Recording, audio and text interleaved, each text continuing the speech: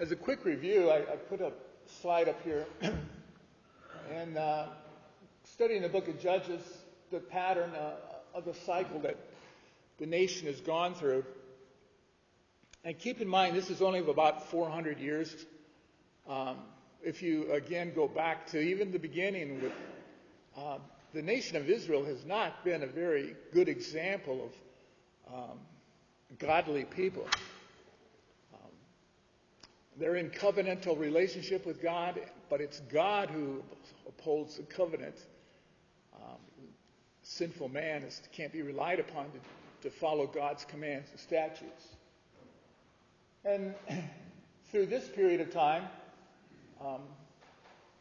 we've known that the judges would be, the people would come into oppression, they would cry out, they would repent, they would ask God for a deliverer, and God would raise up a judge. And in most cases, the judge would go to war for the people, organize the people in conflict, and it would be resolved. And then there would be a period of peace in the land, turning back to God, and then the cycle would start all over again. I said last week, we're into new beginnings with Sampson, because this cycle isn't going to be exactly the same. Sampson begins the change, begins to relieve the oppression, but it isn't concluded during his lifetime. And so that's a little bit different than previous judges. Now, if you look at that graphic, you could draw two big conclusions, I think. Number one, God's people, including ourselves, are sinful people. We tend to reject God. We tend to follow after idols.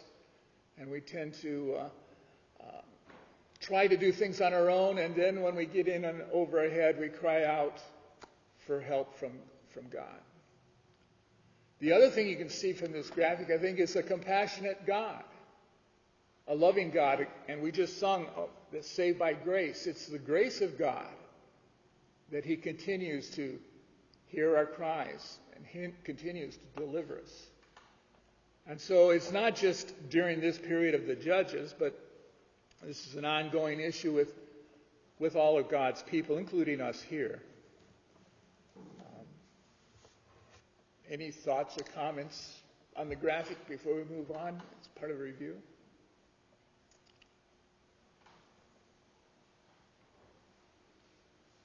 Okay.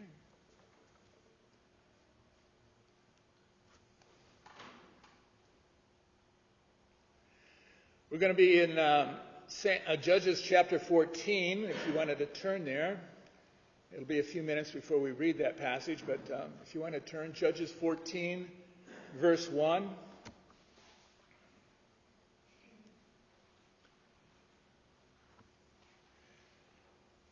You could summarize the works of Sampson, divide his life up into 4 parts. So I'm going to give you kind of a preview of some of the things we're going to be talking about, and then you can maybe recall some of these things I've mentioned when we get to them. The 4 parts would include the involvement with Philistine women. They would also include Samson's Nazirite vow. The 3rd part would be the stirring up of Israel and his ministry to Israel. So those are 4 broad areas of his life that we're going to be talking about. We'll get a little bit more specific as we go along. So all 3 major stories that we find in this section, these chapters about Samson, have to do with Philistine women. And even if Delilah was not a Philistine, she's certainly associated with them and worked with them. So it really doesn't say one way or the other here. So at the beginning of his life, Samson offers marriage and salvation to a Philistine girl. This is a picture of how Israel should relate to the nations around them. Israel should be a priest to the nations around them. Israel should preach the word to the nations around them. And as a priest, they would portray this divine husband image to the nations around them. But Israel was not doing that. Instead, they were conforming their life. They were conforming and changing and compromising their faith, their culture to the nations around them. They were caving in to the evil around them. So we see with the marriage to this girl that Samson's early work was a positive portrayal of the gospel. But the Philistines reject it. And of course this results in dire consequences. Anytime anybody rejects God's grace and mercy, there's going to be dire consequences. At the end of his life, we have two stories about Samson messing around with Philistine women. And this is a negative picture showing how Israel should not relate to the nations. By immersing oneself and chasing after the Philistine culture, we see Samson reflecting what happens to the entire nation. There's a sense of weakness that occurs, a sense of blindness, and eventually death, which Samson emulated to the nation of Israel. So he was an object lesson to Israel at the end of his life. The second part that I mentioned before was his Nazirite vow. So Samson pictures to Israel that tremendous strength is available to them if they would be faithful to God, if they would separate themselves from uncleanliness. This is emulated again in Samson's life. And they could be like Samson to some degree if they followed his example. And they would find that if they did, that the Philistines could be quickly conquered by holding close to God and his commandments. But if they compromised their priestly duties, they would then wind up as Samson did, weak, blind, and spiritually dead anyway. And since Israel was at ease and comfortable under the generally benevolent rule of the Philistines, it was necessary for someone to stir them up to action. And this was another part of Samson's life. God took the initiative here. It wasn't man. God took the initiative. Again, the grace of God is prevalent here. And he used Samson to provoke a mounting series of confrontations with Philistines.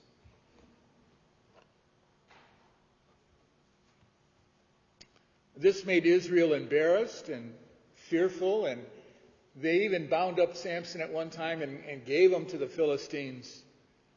But eventually, however, Samson succeeded to the point where cooperation was no longer possible, and Israel could no longer compromise their culture and their life. In other words, Samson forced Israel to act. And finally, Samson's ministry to Israel was accomplished primarily through wild and surprising acts. I guess Samson was God's way of expressing some form of humor to the Philistines. For instance, Sampson didn't look strong, but he was strong. Last week I mentioned the fact that humor involves the unexpected. And you might say that the gospel is a great example of that. For just when Satan thought he had won by nailing the Son of God to the cross, he lost. God the Father took what looked like a satanic victory and turned the tables by using the cross as a means of redemption and salvation. So we'll see similar things with Samson. Samson as well will keep doing some funny things that turn out to turn the tables against the Philistines. So needless to say, there's nothing routine about the things that Samson did.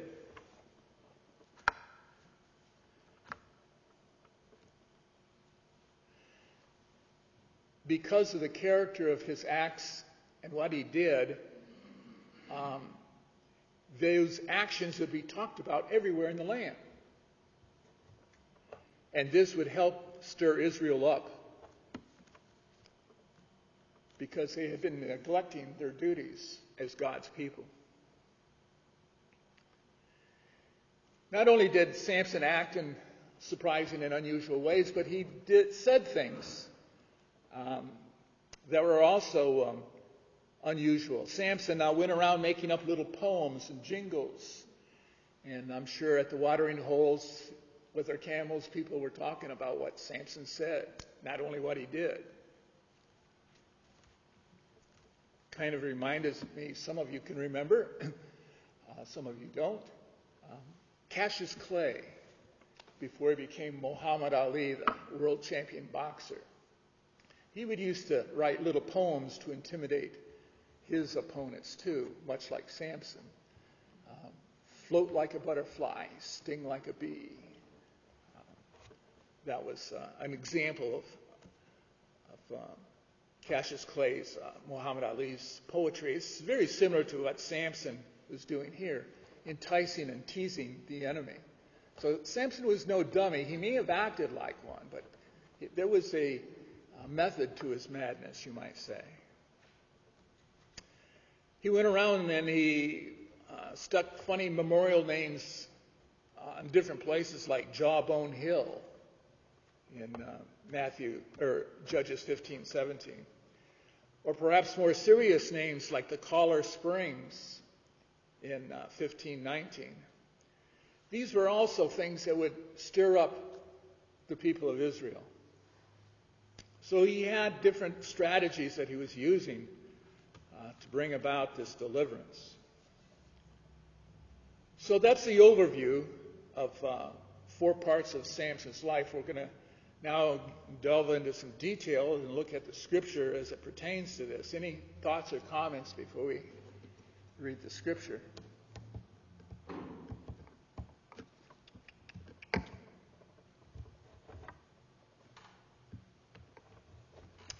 Okay, verse 1 of chapter 14. Then Samson went down to Timnah and saw a woman in Timnah of the daughters of the Philistines. So he came up and told his father and mother, saying, I saw a woman in Timnah of the daughters of the Philistines. Now therefore, get her for me as a wife. Then his father and his mother said to him, Is there no woman among the daughters of your relatives or among all of our people that you could go and take as a wife from the uncircumcised Philistines? But Samson said to his father, Get her for me, for she is right in my eyes.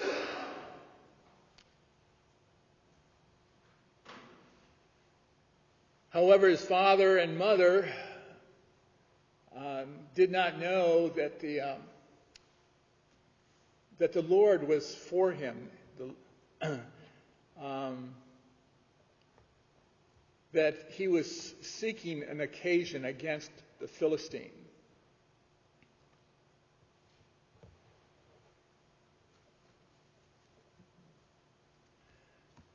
Now, at the time here that the Philistines were ruling over Israel, Sampson, it says, goes down to Timnah and then comes back up to his parents.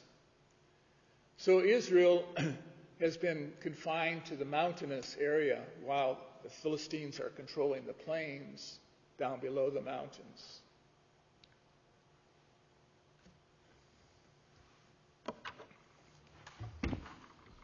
So we see this is Zorah, where Sampson was, and Timnah is over here. And so he goes down out of the mountains into the valley. And just about 2 miles from Timnah is a place called Beth Shemesh. And Beth Shemesh is the temple for the sun god in this area. The Canaanite sun god. So remember last week I mentioned the fact that Samson's name means son, S-U-N. He's God's true son, S-U-N, and he will be God's replacement for the false Canaanite worship of the sun god, so close to there.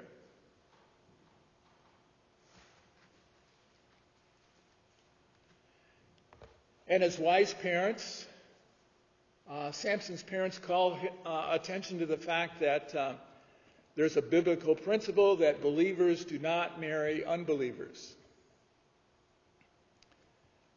And it seems to me that that's a correct thing. Matt?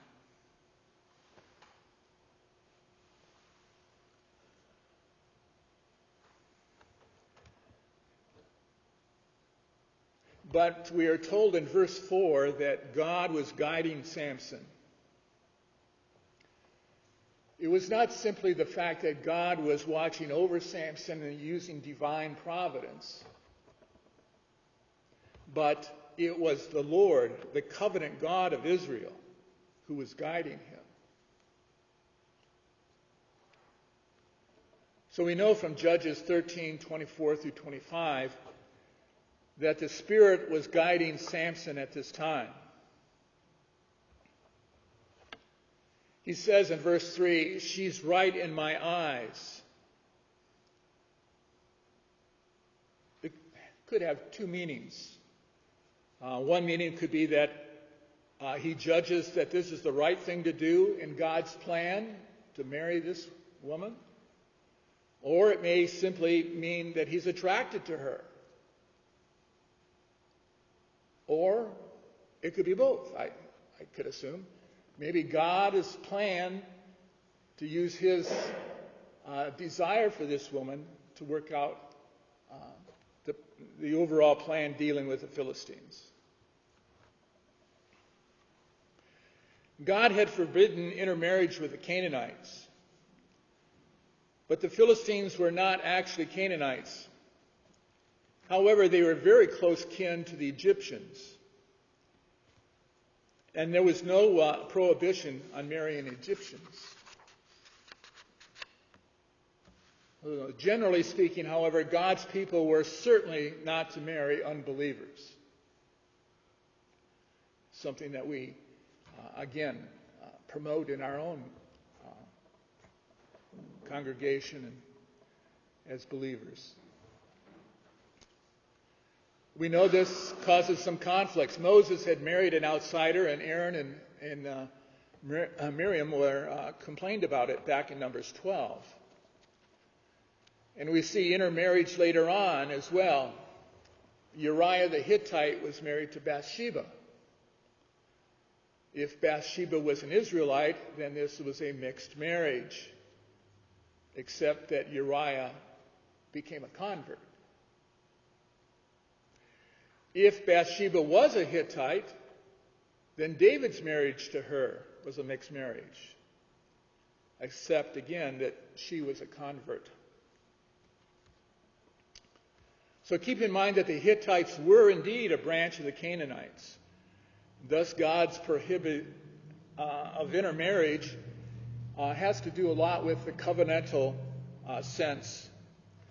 If a Canaanite man or woman converted to the Jewish faith, he or she might marry with Israel.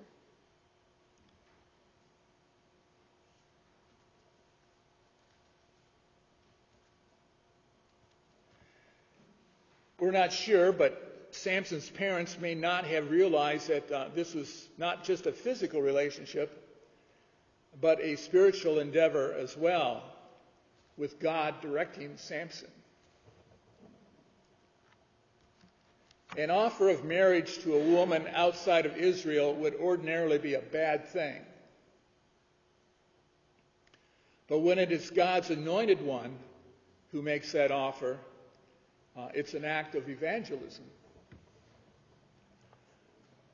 God offers to incorporate the Philistines into his bride, a sign that is Samson's offer of marriage to this girl.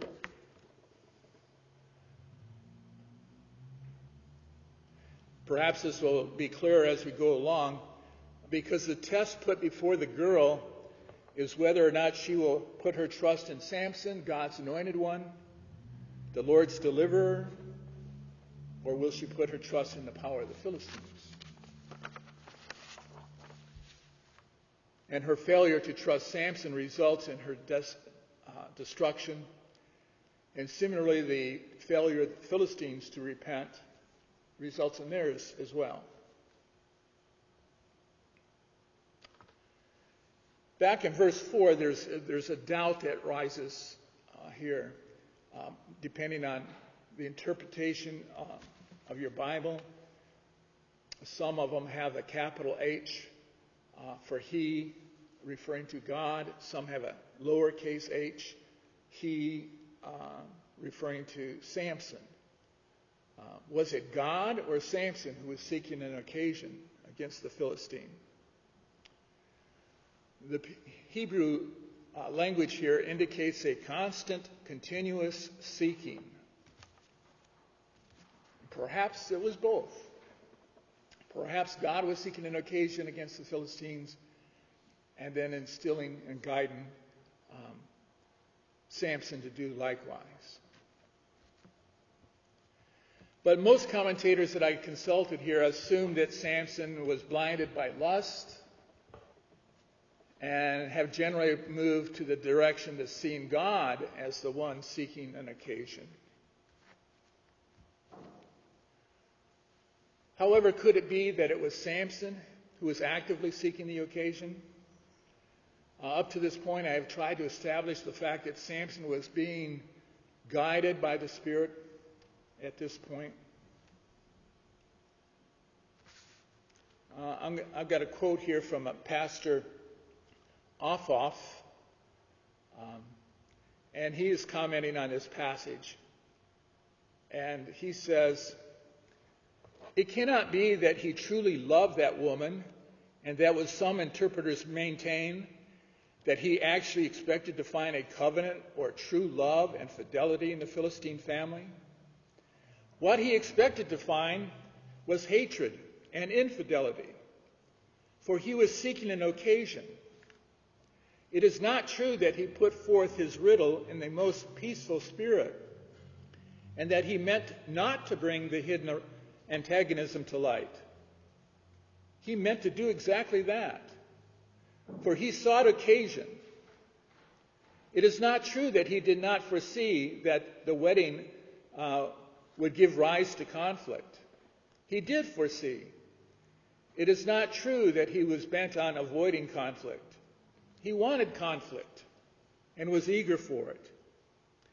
If he did not want conflict and was not expecting it, if he did think to find love and fidelity in the heathen family, we would not know what to make of the man. Then certainly his exploits were solely of the flesh.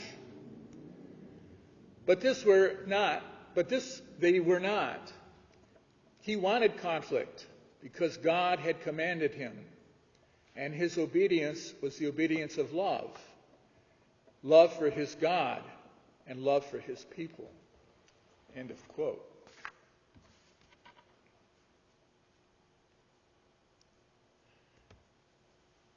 If this is true, if it was Sampson that was the one who sought the occasion with the Philistines, then I believe that Sampson had this whole thing planned out. I don't think it was all off the cuff. I think he was planning this from the beginning. It's a way to stir up the people of Israel. It's a way to lead the people of Israel from their oppression. I don't think that Pastor Offroth was probably going a little bit too far when he said that Samson had no love for the young woman. I'm not sure that that's the case. If Samson's calling by God is to show the nation of Israel how to treat their neighboring nations, then Samson is at least showing compassion for the lost sinner's soul. As God's anointed one, he shows love to his enemy by the offer of salvation to Philistines as signified by Samson's offer of marriage to the girl.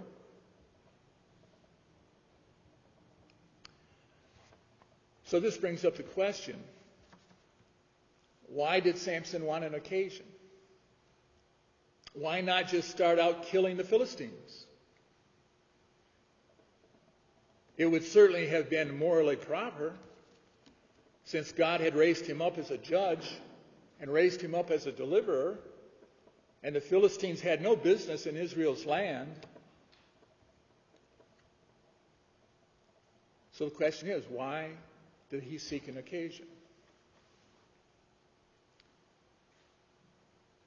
A state of occupation where Philistines are in Israel's land, it would be an all-outright act of war. And Samson had every right to declare the Philistines had violated their land and invaded them. Now, if that sounds familiar, that's the same argument Hamas is using today, that Israel is occupying their land, and therefore they have the right to attack them and terrorize Israel. But I think they ought to read their history a little bit more. So why then seek an occasion? Any ideas, thoughts, comments?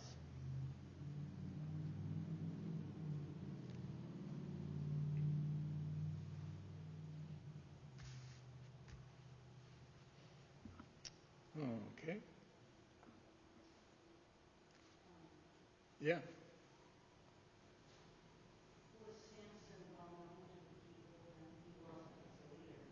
Well, he was a judge. Yeah. Mm-hmm. Yeah. Okay. Well, I can come up with maybe two reasons. Again, there is an offer of a possible conversion of salvation made to the Philistines. That had they accepted that gospel, the war would have ended right there. Much like, if you remember, Jephthah, he shared the gospel and the messages that he sent to King Ammon before the war started. We see that similar offer made here, I believe, as with the marriage of this Philistine girl. It's kind of like arranged marriage between nations to bring peace. So it was kind of this offer being made. The second thing, the reason, Samson acted in such a way as to expose the true character of the Philistines. And he sought an occasion against them to stir Israel up. Israel was asleep in the land of Philistines. They were not all that bad according to the people of Israel, and they were quite happily intermarrying with them. And they had compromised their faith, compromised their culture, and most of all, they had compromised their God. So what happens to Samson is designed to expose the fact that the Philistines are not trustworthy. They are oppressors. They are betrayers. They don't accept Israel as equals. So if you try to intermarry with them, you get burned, as Sampson will find out. Thus, by seeking this occasion, Sampson was looking for something that would get his countrymen to see what was really going on, something that would stir them up and rile them up in opposition to the Philistines.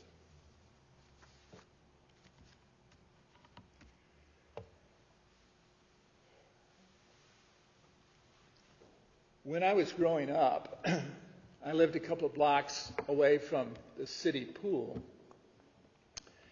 And my friends and I had swimming passes, and we could go in and take a quick dip anytime we wanted to throughout the summer.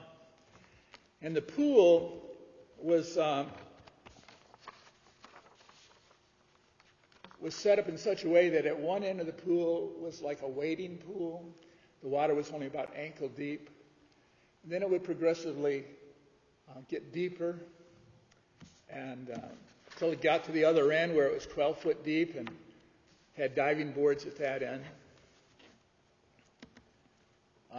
So reading through Scripture is a lot like that pool. We may be happy with just a cursory review of a passage, nothing too deep. On the other hand, some Scripture may lend themselves to a deeper evaluation where we might find allegories, we might find symbolism, and we might find foreshadows to give us more profound understanding of what could be discovered. The trick to this is not to get in over your head, nor swallow something harmful. So some of the following scriptural interpretations I'm going to share with you from various commentators is an attempt to bring greater understanding from some of these verses. Some of these commentators traveled into some deeper waters, which I'm going to share with you. I share these insights with you, not that you would totally agree with their point of view, because I don't totally agree with some of their points of view. But it does give us an incentive to go deeper into our study and to understanding of Scripture. So I'm going to cover some topics here, not mine. These are some ideas that I picked up from various commentators, but I'm going to throw that out there to see how we might find allegories, symbolism in God's Word here. According to Genesis 10:14, the Philistines and Egyptians were closely related. They were blood relatives. Both of them were the descendants of Ham. Israel's captivity to the Philistine is then, theologically speaking, equal to the captivity to Egypt. Matt?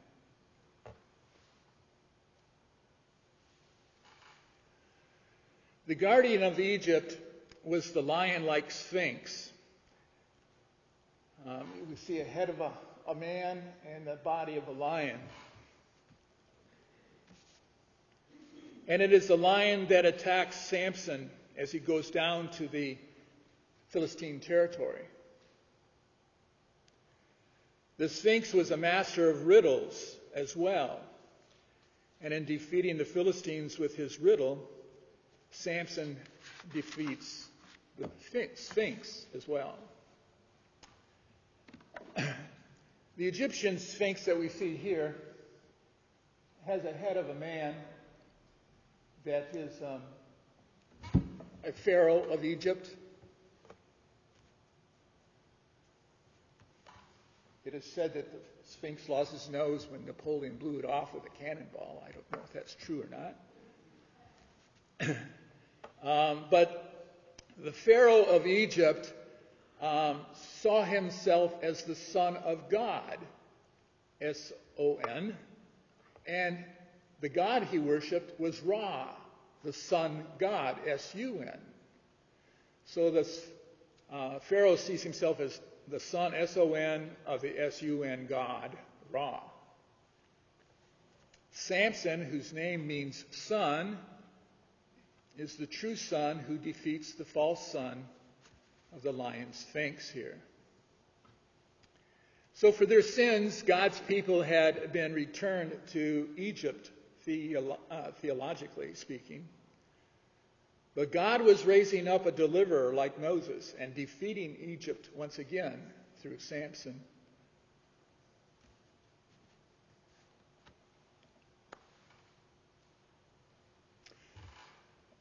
Going back to verse 5.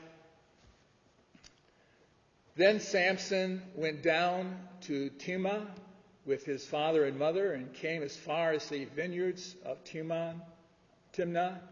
And behold, a young lion came roaring towards him. And the spirit of the lion rushed upon him mightily, so that he tore him as one tears a kid, though he had nothing in his hand. But he did not tell his father or mother what he had done. So he went down and talked to the woman, and she was right in Samson's eyes. When he returned later to take her, he turned aside and took a look at the carcass of the lion. And behold, a swarm of bees and honey were in the body of the lion. The best example I could find. So he scraped it from his palms and went on, eating as he went. When he came to his father and mother, he gave some of them, and they ate it. But he did not tell them that he had scraped the honey out of the body of the lion.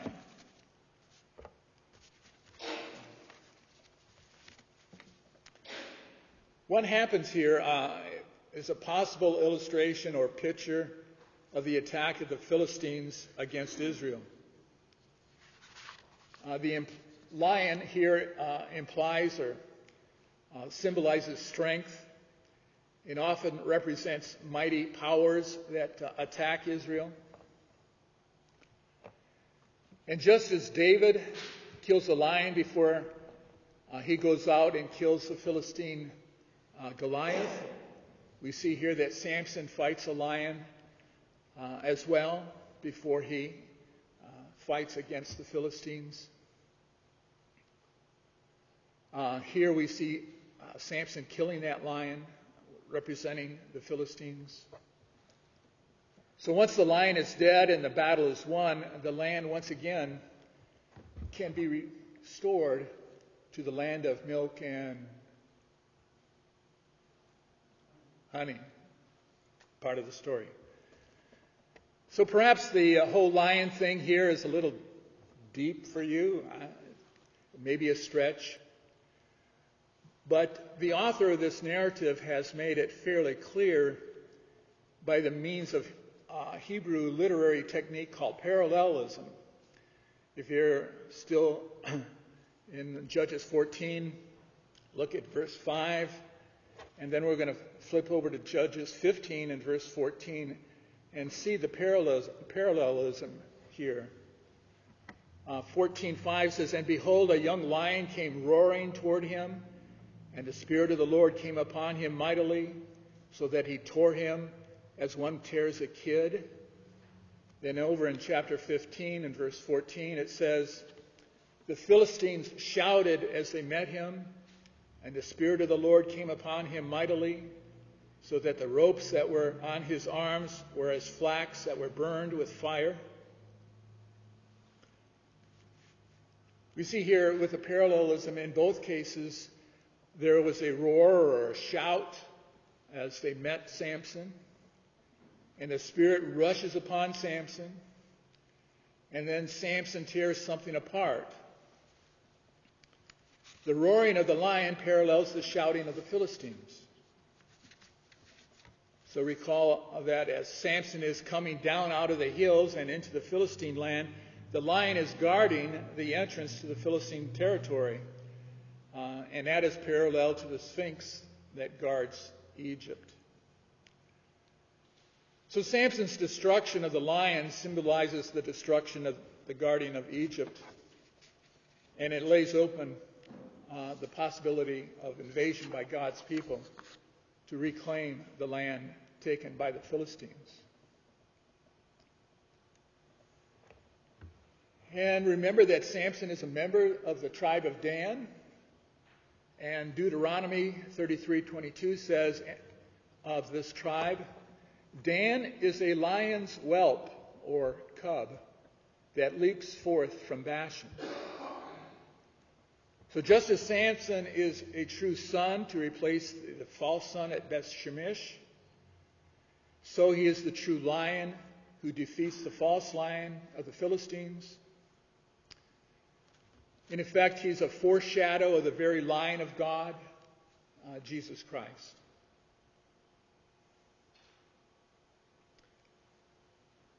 Thoughts, questions, interjections?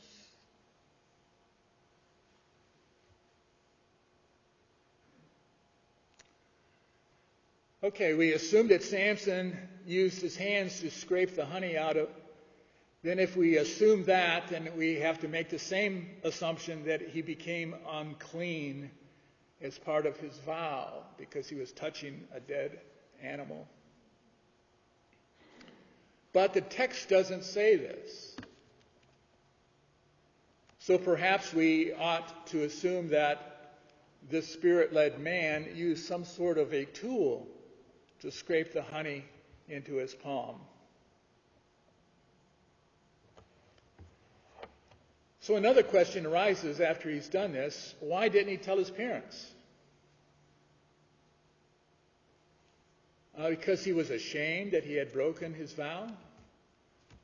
There's no reason to think that he broke the vow if it doesn't indicate that in Scripture. But I believe we find out later why Samson did not tell them. Again, under the guidance of the Spirit, Samson recognized the meaning of the lion's attack as it is connected to the Philistine nation. And he planned to use it against the Philistines. In order for his riddle about the lion and the honey to be a real test for his wife, no one else might know about it. The girl alone will know, and he will know exactly who betrays him if she does in fact betray him.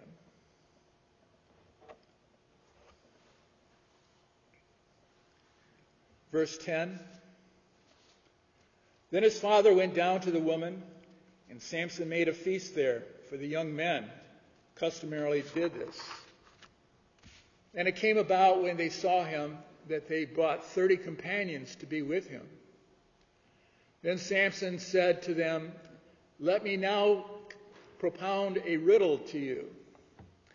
If you will indeed tell it to me within the 7 days of the feast, and find it out then, I will give you 30 linen wraps and 30 changes of clothes.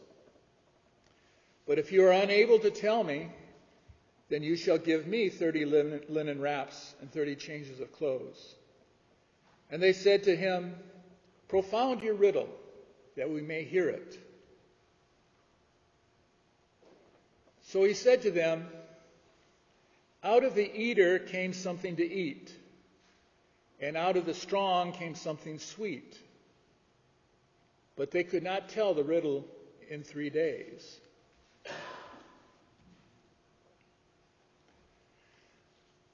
Back in this time period,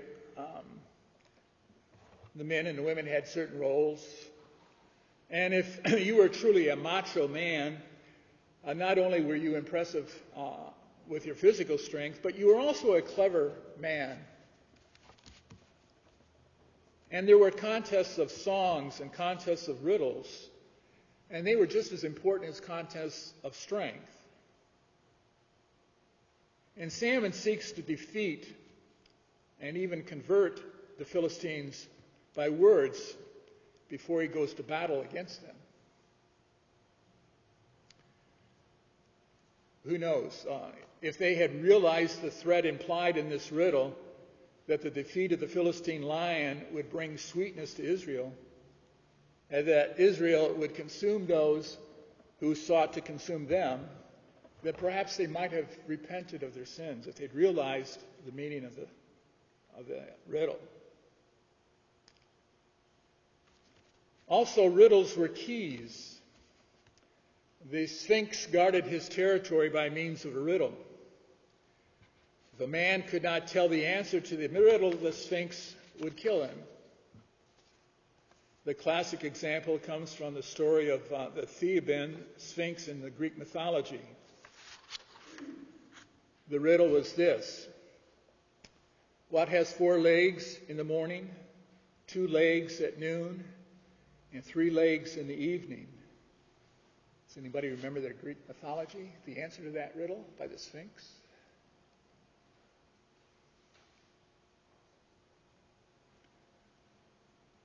It went unanswered for many, many years, and many people died until the Greek mythology, Odysseus comes along to solve the riddle. And the riddle is man. A man crawls on all fours in the early part of his life, the morning. He walks on 2 legs in the afternoon when he's an adult. And then he uses a walking stick, a 3rd leg, in the evening of his life. So if the Philistines can solve the riddle, they will have the key to Samson's secret, and they will have power over him. And we'll see how that turns out next week. Any thoughts, questions, comments about Samson and his role?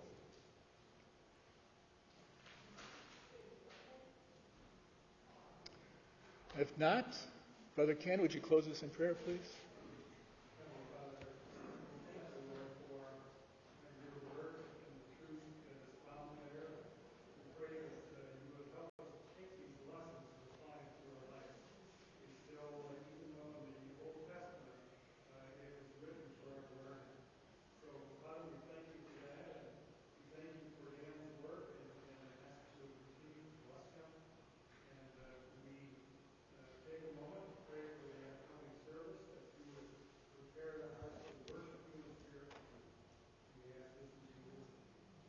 Amen.